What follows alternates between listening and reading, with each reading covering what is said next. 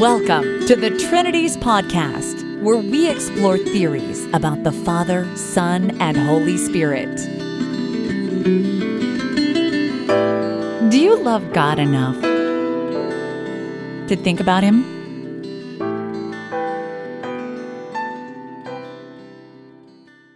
Episode 147, Dr. Daniel McCoyne on Faith, Part 1.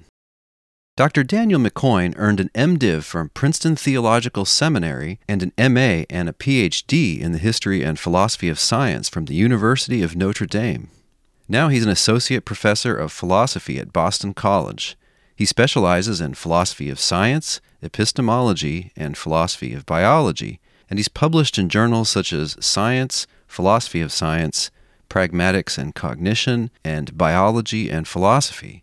But as you'll hear, he also works in philosophy of religion.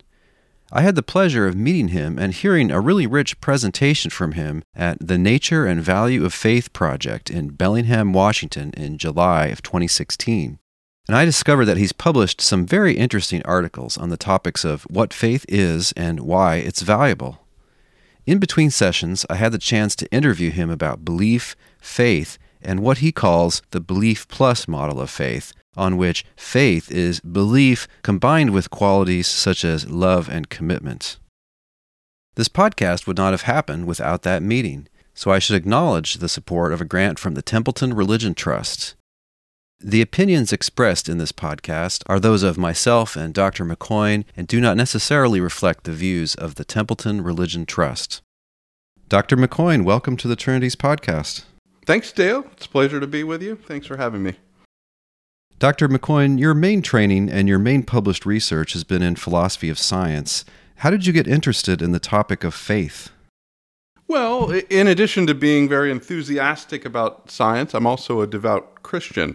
So one reason has to do with my own attempts to reflect on what's involved in a life oriented around following Jesus, loving God, and loving one's neighbor. Like many Christians in today's world, I've wrestled with doubts at various points in my walk with Jesus, and questions like what room is left for the kinds of claims that the gospel makes and the hopes that it raises, given what science teaches us about reality. A second sort of reason has to do with the value that I and many other philosophers are increasingly coming to place on attempts to speak with clarity and rigor about issues of broad public interest and concern.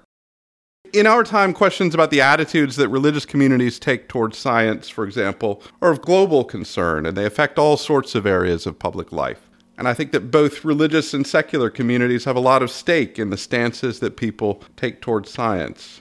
I actually think that there's some opportunities here for projects that seek to find common ground and mutual understanding. And I hope that philosophers can play a role in promoting vigorous conversation that's also respectful. One potentially fruitful starting point for thinking about such issues concerns a cluster of questions related to faith.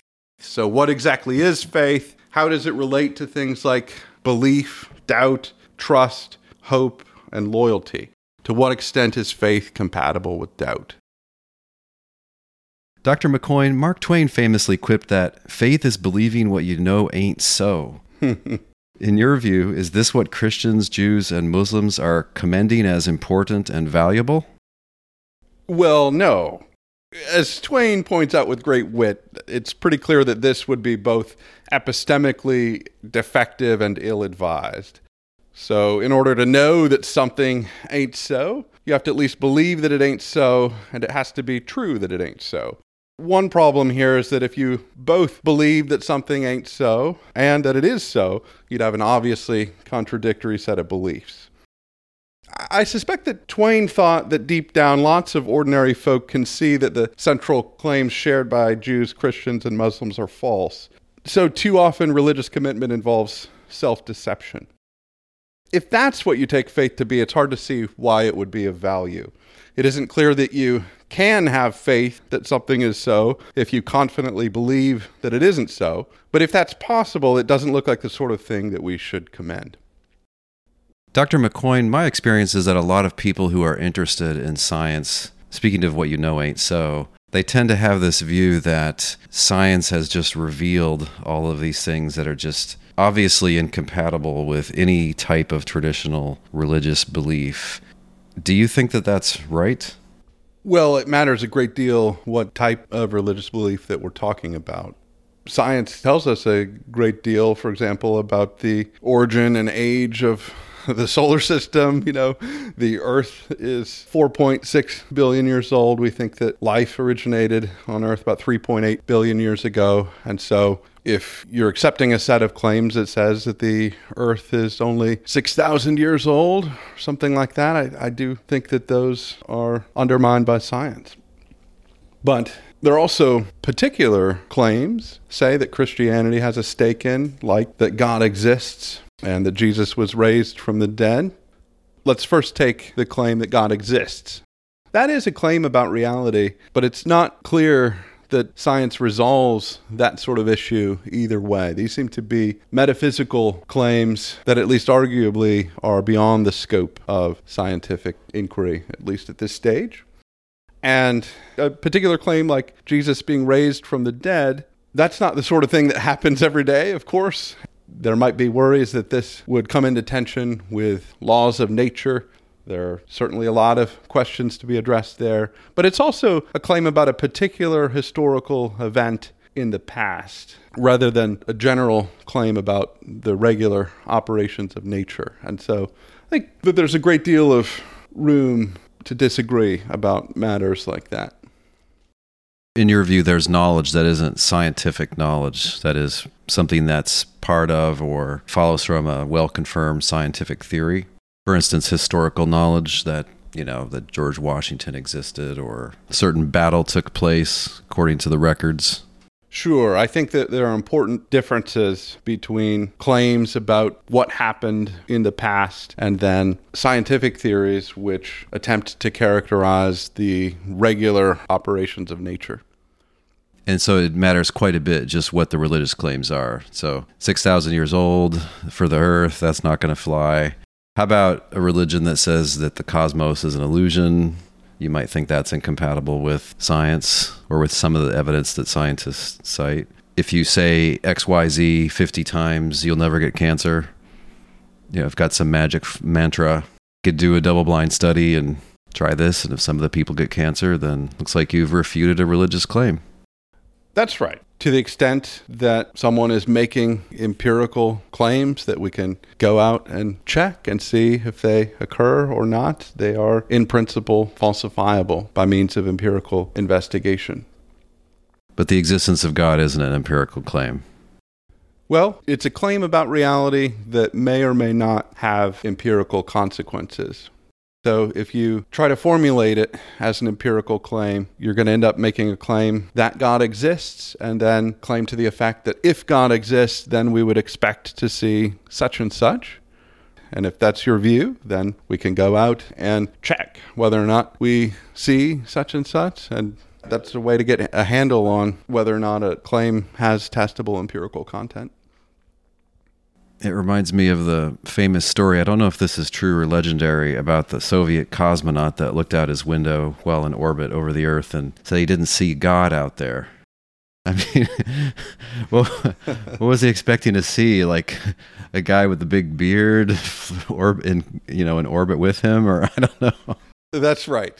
If it was part of the content of someone's religious belief that we would see someone in a big beard beyond the clouds, well, we don't observe that, and so that's problematic for a claim like that. But it's part of traditional Jewish, Christian, and Islamic faith that God isn't directly observable, though the thought is that God has chosen to self-reveal at various points in history.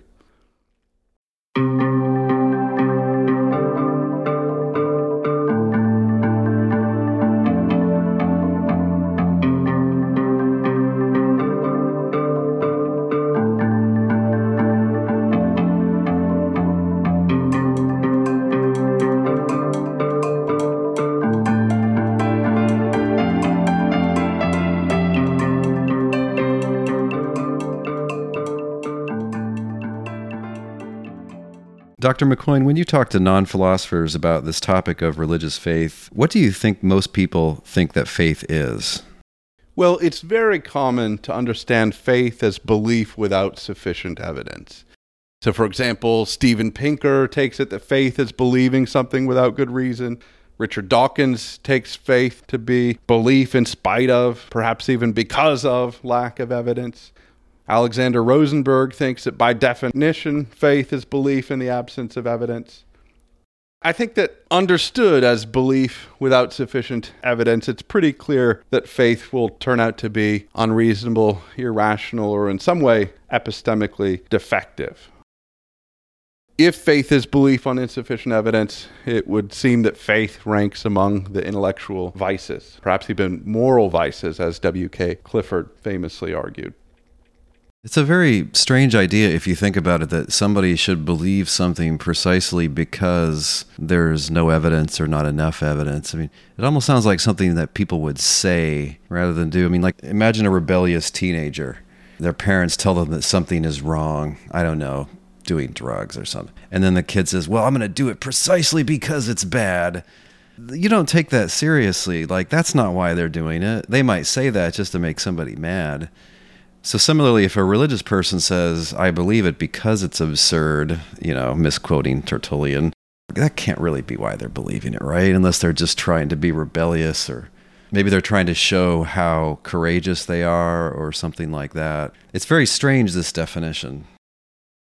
That's right. I think that way of understanding faith is arguably all the more dangerous owing to its associations with religious enthusiasm. Passions associated with religion evoke a deep fervor and emotional attachment, can quickly move to kind of outgroup enmity.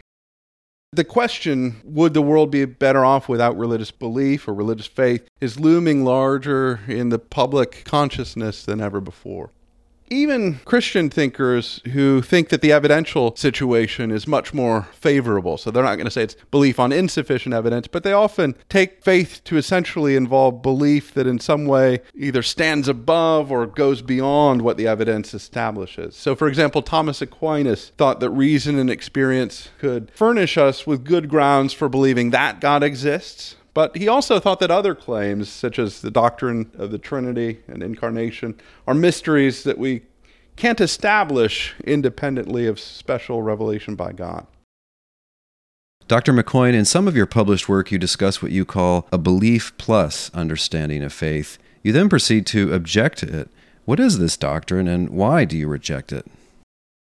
Well, notice that all of the characterizations of faith discussed so far take faith to be a set of beliefs. And the questions that people tend to argue about under the heading of faith and reason concern what sort of epistemic status those beliefs have. So what I call the belief plus view of faith holds that whatever else faith involves, it requires a particular psychological attitude, belief toward its content.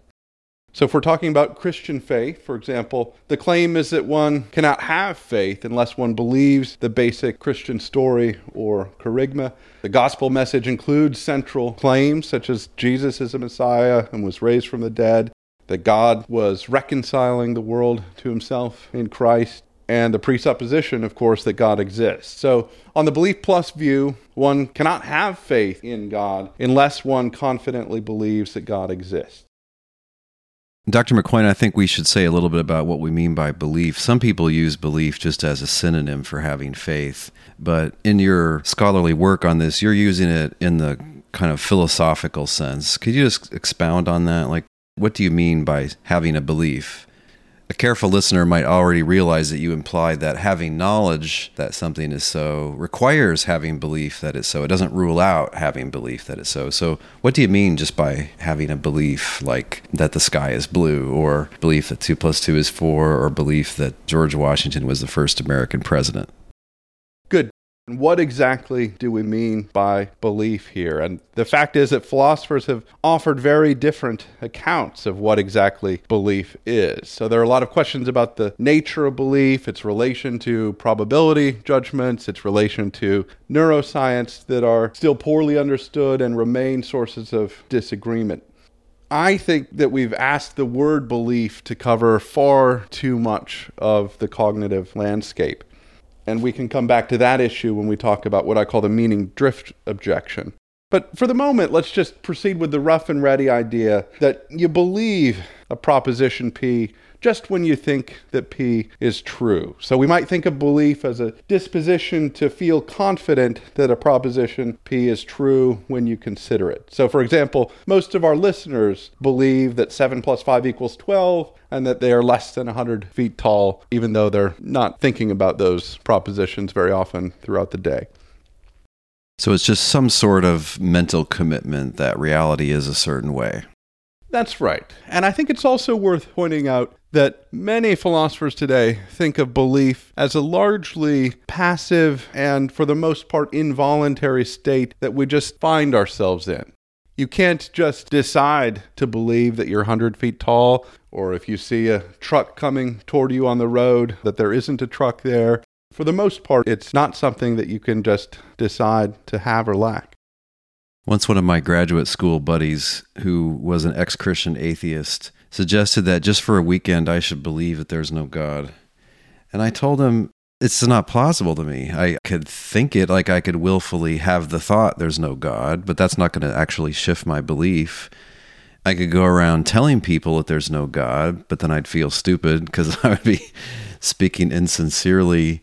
Yeah, the belief just seems to kind of come upon us, doesn't it? I mean, it's not something we can directly change, just like we can, by will, raise our arm or hold our breath or something like that. That's right. And you asked what objections that I have to the belief plus view. And I would say that, broadly speaking, my reservations about the belief plus view fall under 3 main categories. So first, there's the worry that it mischaracterizes the nature of faith. And then second, if we do understand faith in the way that the belief plus view suggests, very often it's going to turn out that that sort of faith is epistemically defective, maybe irrational or unreasonable or something like that. And then third, I think it's also very difficult to see why faith understood in that way is valuable. So maybe we could talk a bit about more specifically about concerns under those categories. So on this issue of voluntary control, there's a question about the extent to which faith is something that you can decide to have or lack. At least a widespread view within the Christian tradition, and of course there's a vast diversity of views here, but a widespread view has been that faith is, at least to some extent, under our control.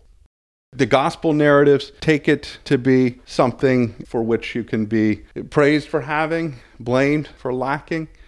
Jesus chastises Peter, says, "You of little faith," when the disciples are in the boat and they get scared about the storm. And then he marvels at the centurion's faith. Not in all of Israel have I found such faith. I think that this language of calls for decision in response to God's grace are prevalent in the Christian tradition. Jesus' own invitation is to come, follow me. Hymns like "I've decided to follow Jesus" emphasize the importance of making a decision. And if that's right, if we should think that having faith involves, or at least can involve, some kind of voluntary response, a decision to accept or reject the gospel message, I think there's a real question here about whether faith is distinct from belief and whether or not one can have faith even in the absence of belief. And notice there's a difference here between simply lacking the confident belief, say, that God exists, and believing confidently that God doesn't exist. There's a huge middle ground between the belief that P and the belief that not P, where you're in some more unsettled state about what to think. You might still think that P is likely to be true, more likely than not to be true, or at least not be confident enough to believe that P isn't true. We should talk about this for a minute. This is, I think, an area of confusion that I meet with pretty frequently, talking with students and talking to people on the internet. Believing that there is no God, that's what most philosophers call atheism. Just there is no such being as that, the kind of being they're talking about, a perfect being or an uncreated creator, that kind of thing. Whatever the Bible's talking about, there isn't a being like that. That's a fictional character. That's atheism. There's no God. But around on the internet, and it's entered into our culture a little bit now, people sometimes call this negative atheism, just lack of belief in God.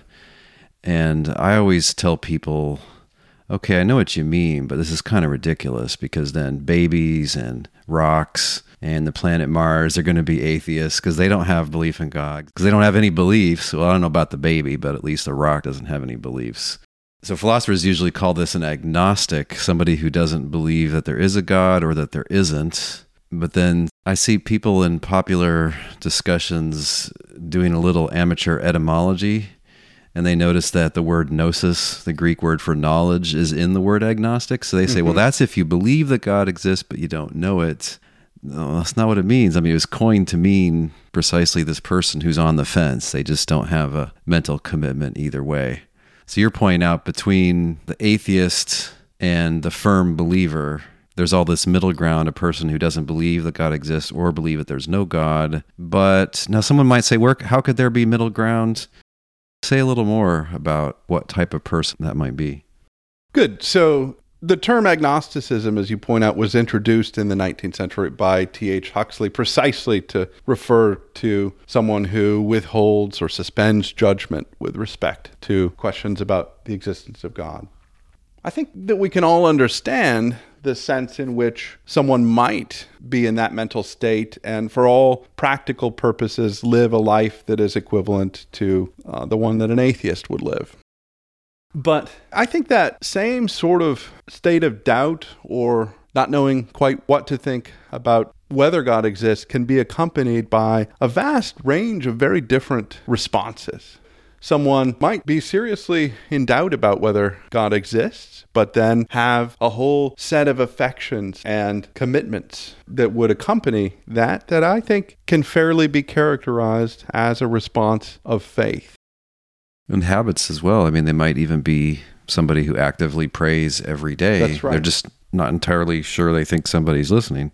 That's exactly right. And I think that there's important work to be done exploring the range of different responses that are available to a person when they find themselves in that intellectual position. And perhaps for Christian thinkers or Jewish or Muslim thinkers to reclaim some of that ground that's been sort of conceded to agnosticism and then equated with practical atheism.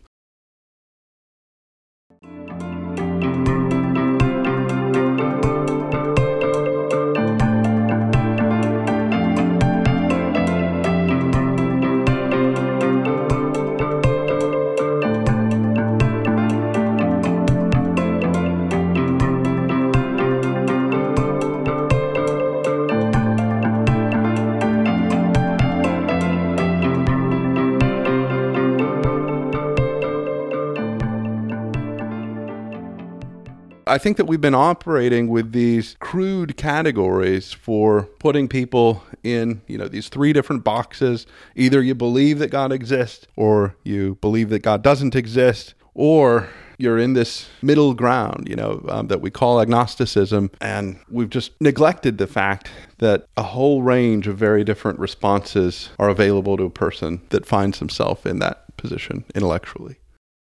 Sometimes I found that the way I describe agnosticism, it might sort of make it sound like you're a pathetic fence sitter. Right. Or just that you're indecisive, or I don't know, you're less committal or something. But what you're saying is that in the definition of faith that you have put forward, which we'll talk about next week on the podcast, on that definition, a lot of people that are called agnostics are going to count as having faith in God. That's right. That's interesting if that's right, because they might have just thought they were in no man's land. As far as the culture wars, they're not the culture war atheists, and they're not the culture war Christian or theist. Okay, yeah, but that's one thing. But you're saying when you consider more deeply what faith is, maybe actually they have it. Lacking belief that God exists may not disqualify you from having faith that God exists. Exactly. And the way that we think about what faith is can have very different implications for the extent to which that we think that faith is compatible with doubt. So notice, on the belief plus model, if you think that you can't have faith without belief, that view is going to be compatible only with a fairly limited range of doubts. I think most people would grant that faith is compatible with having some range of doubts, right? Most of us don't think that you have to be certain that P in order to believe that P.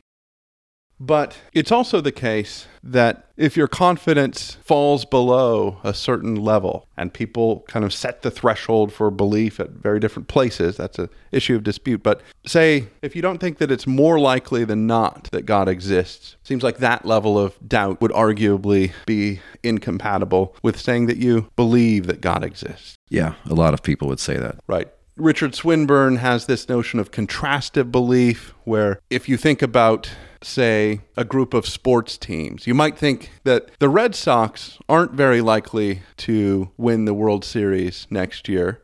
But if you thought that it was more likely that they would win than any of the relevant competitors, more likely that they'll win than the Yankees will or the St. Louis Cardinals will, there may be a sense in which we'd be willing to attribute belief that the Red Sox will win next year. Oh, I see. The Red Sox are like at 30%, and the Yankees are at 25%, and I don't know. The White Sox are at 5%. Exactly. Cubs at 1%. So if you thought that they were the most likely to win out of that group of competitors, even though they're still not very likely overall to win, there may be room for a belief attribution there.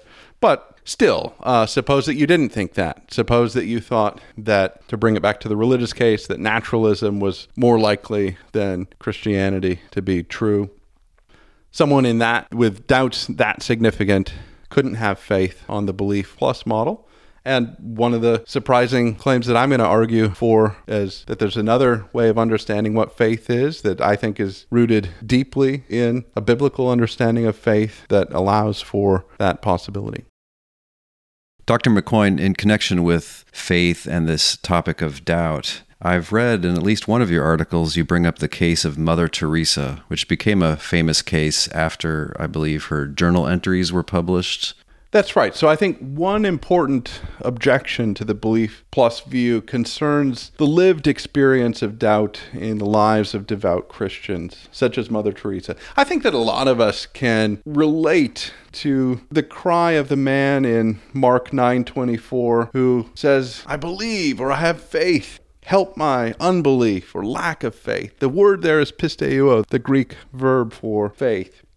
In the case of Mother Teresa, she experienced significant doubts over a period of 5 decades. Yet she kept her vow to follow Jesus and to care for the poorest of the poor, for the weak and the downtrodden, in the midst of these deep questions about whether there is a God there that hears her prayer. She is so concerned with this question that she's worried that it's blasphemous even to think. And yet she had understood herself to have made a commitment, a vow comparable to marriage. She understood herself to be a spouse of Christ crucified. And the missionaries of charity order still understand themselves to be a spouse of Jesus crucified today. She remained faithful to that vow all those long years, even in the midst of periods of intellectual doubt, periods of questioning that were rising out of the levels of suffering that she's encountering in the street. Very human questions that naturally well up in us. She expected to face difficulties and challenges over the years in the life of serving Christ. She may not have expected that they would be intellectual ones, but those were part of the difficulties and troubles that she faced along the way. And yet we see in her a kind of steadfast commitment. She remains loyal to Jesus, willing to give her life entirely over to God throughout that period. And I think it's implausible to say that Mother Teresa lost her faith. And yet I think given some of the things that she writes and says during this period, if you assume the belief plus model, maybe that's the right thing to say, that she lost her faith. But to me, that just seems like a very implausible thing to say. And it wasn't that she was acting like a hypocrite. At least I gather typically she wasn't atheistic in the sense of believing that there is no God, but her belief that there is a God went away, or at least got very weak. And she was probably beset by thoughts. What if there's no God? Maybe there is no God. Of course, having thoughts isn't the same as having a belief. There's nothing hypocritical about not being sure about something that you were sure about before, or thinking that it isn't so. That's right. At no point did she renounce her relationship with Jesus. If she had done that, clearly I think it would be plausible to say, oh, she gave up her faith, she abandoned her faith. But no, she was remaining fully engaged, immersed in the Christian tradition, religious life, despite the ups and downs in her levels of psychological confidence about some of its central truth claims over the years.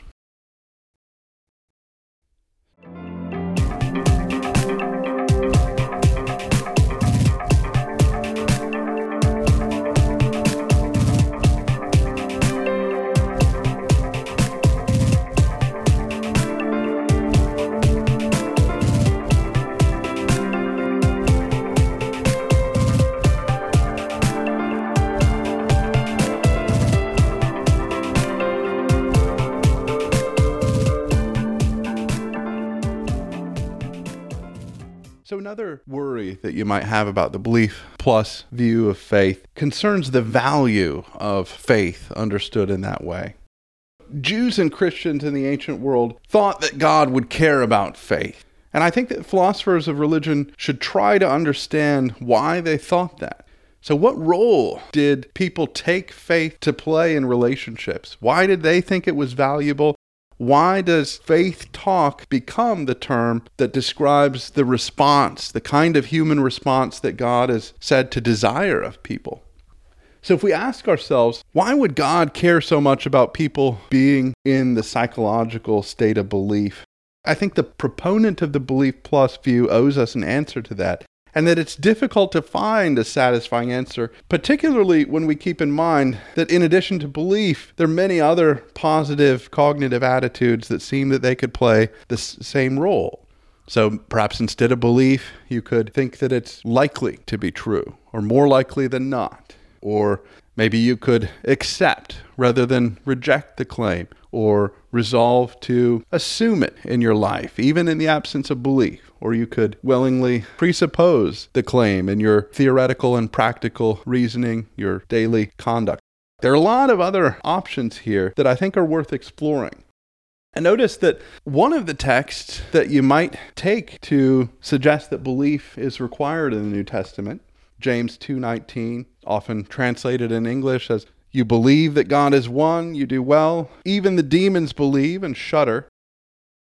Notice that the Epistle of James doesn't place much value at all on believing. Even the demons do that. The kind of response that James is concerned about in living faith is something different than merely believing that God exists. And I think that there is space to argue that we can have the kind of response that James is hoping that we'll have even in the absence of belief. The concern then is that the belief plus model places belief at the center of what it is to have faith. And then we get this picture that what God desires of people is, here's a list of propositions that Jesus was raised from the dead, that God exists, and then maybe a whole load of other mysterious doctrines. And that what God wants of us is for us to work ourselves into the psychological state of belief. That what really matters is that we believe these propositions. And I think that belief is great when the beliefs are true and well-grounded in reason and experience. But there's also the temptation here, if you think that what God wants of you is just to believe this list of propositions, that it invites certain kinds of intellectual contortions or the kind of self-deception that is precisely what Mark Twain was calling our attention to and criticizing. I think that a lot of religious people could think of two kinds of folks that you might meet in a church or synagogue who don't have a mental commitment to that whole list of propositions, or if they do, you don't think it's all that great. So think about children, fully religiously committed children, but they're 9 years old and couldn't give you a good recounting of what the 10 most important beliefs are, or something like this that are in a creed. But you want to think they do have a faith commitment, that they have faith. Or think about the sort of person who can rattle off the right list, at least say the right things, and then you find out that they're just a horrible human being. You may not even be sure if they have the beliefs or if they're just saying it. But I mean, on the face of it, sometimes horrible people who are just obviously horrible if you're around them for 10 minutes, they seem to have the beliefs. But you might think something's really lacking. And not only that, but many of the figures that are taken as paradigmatic examples of faith in the Judeo-Christian tradition would have found doctrines that were later articulated in the creeds as baffling. So imagine Abraham. He's the father of faith, right? And yet, certainly, he would have found the doctrine of the Trinity or the Incarnation baffling, right? Clearly didn't believe those things. They would have been puzzling to Jesus' earliest followers, the disciples. What Jesus seems to call the disciples to is to come follow me. And notice that the disciples respond, and it's not until halfway through the Gospel of Mark, in Mark 8, where Jesus raises the question, who do you say that I am? They've been following. It's presupposed in the narrative that they've had faith up to that point. They've left everything and followed him. And then he raises this question, who do you say that I am? Peter says, I think that you're the Messiah. And immediately, Jesus tells him to be quiet. He begins teaching Peter that Jesus is going to be a very different kind of Messiah, not the sort that most Jews were expecting at the time. So it doesn't seem that Jesus was demanding that the disciples have some well-worked-out list of propositions that they believe or assent to before they can begin following, before they can have faith. You know, at best, that's something that they grow into at some later stage down the road. It's an interesting point how many doctrinal tests they might have flunked. Right. You know, come and follow me. What did they know at that point? Well, they probably believed in God. They probably thought, here's an interesting guy. Maybe he's a prophet. I'm not sure. I guess I'll take a chance on this. Maybe they have more information than that. I don't know. Maybe they saw him do a miracle or something like that. But even if they did, the people who wrote the Gospels don't seem to take much of an interest in that, right? There's very little description about what they believed at a given time. That just isn't the focus of the narrative. So we've raised this question about why would God care about belief so much? But if we insist that belief is crucial to faith, I do think that there's this further question, and it's one that Bertrand Russell raises in the early 20th century. Why doesn't God provide more evidence? If God is centrally concerned with what people believe as a requirement for having faith at all, why not provide more evidence? Things like love for truth, intellectual honesty, authenticity, and responsible assessment of evidence, those are clearly valuable, but belief on insufficient evidence is not. Dr. McCoyne, thanks for talking with us. Thank you, Dale.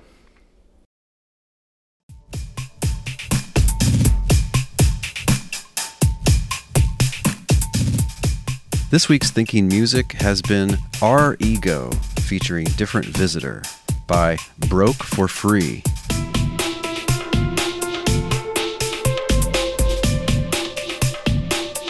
If you'd like to find out more about the Nature and Value of Faith project, head over to www.thenatureandvalueoffaith.com. There you can find out about its directors, Drs. Quanvig, Doherty, and Howard Snyder.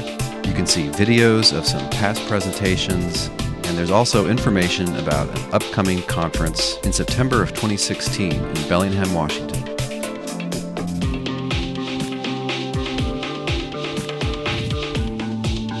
We got a new 5-star review in the US iTunes Store. A review from the user MD Israel has the subject line, "A very valuable resource." They go on to add, quote, "The Trinities podcast is an excellent resource for discovering more about Christian thought through the ages. I am happy that Dale is keeping the art of conversation alive, especially concerning important theological and historical issues such as these. I'm a regular listener and consider these podcasts to be fair in presentation of the arguments available, and also very sharp with good, well-reasoned, and gentlemanly criticism. I highly recommend this podcast to anyone curious to know more about the doctrines of God." End quote. Thanks so much for the rating and review. I really appreciate it.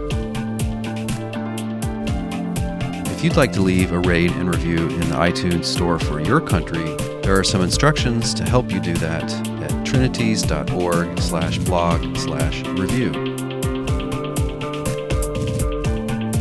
And don't forget, if you enjoyed this podcast, please share on social media such as Facebook, Twitter, and Pinterest.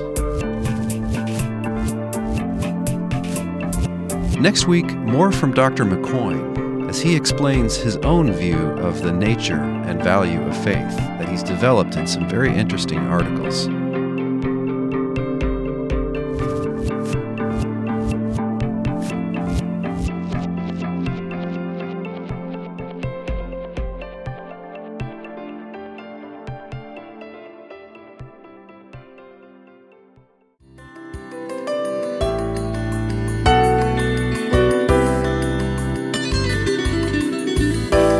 Thanks for listening.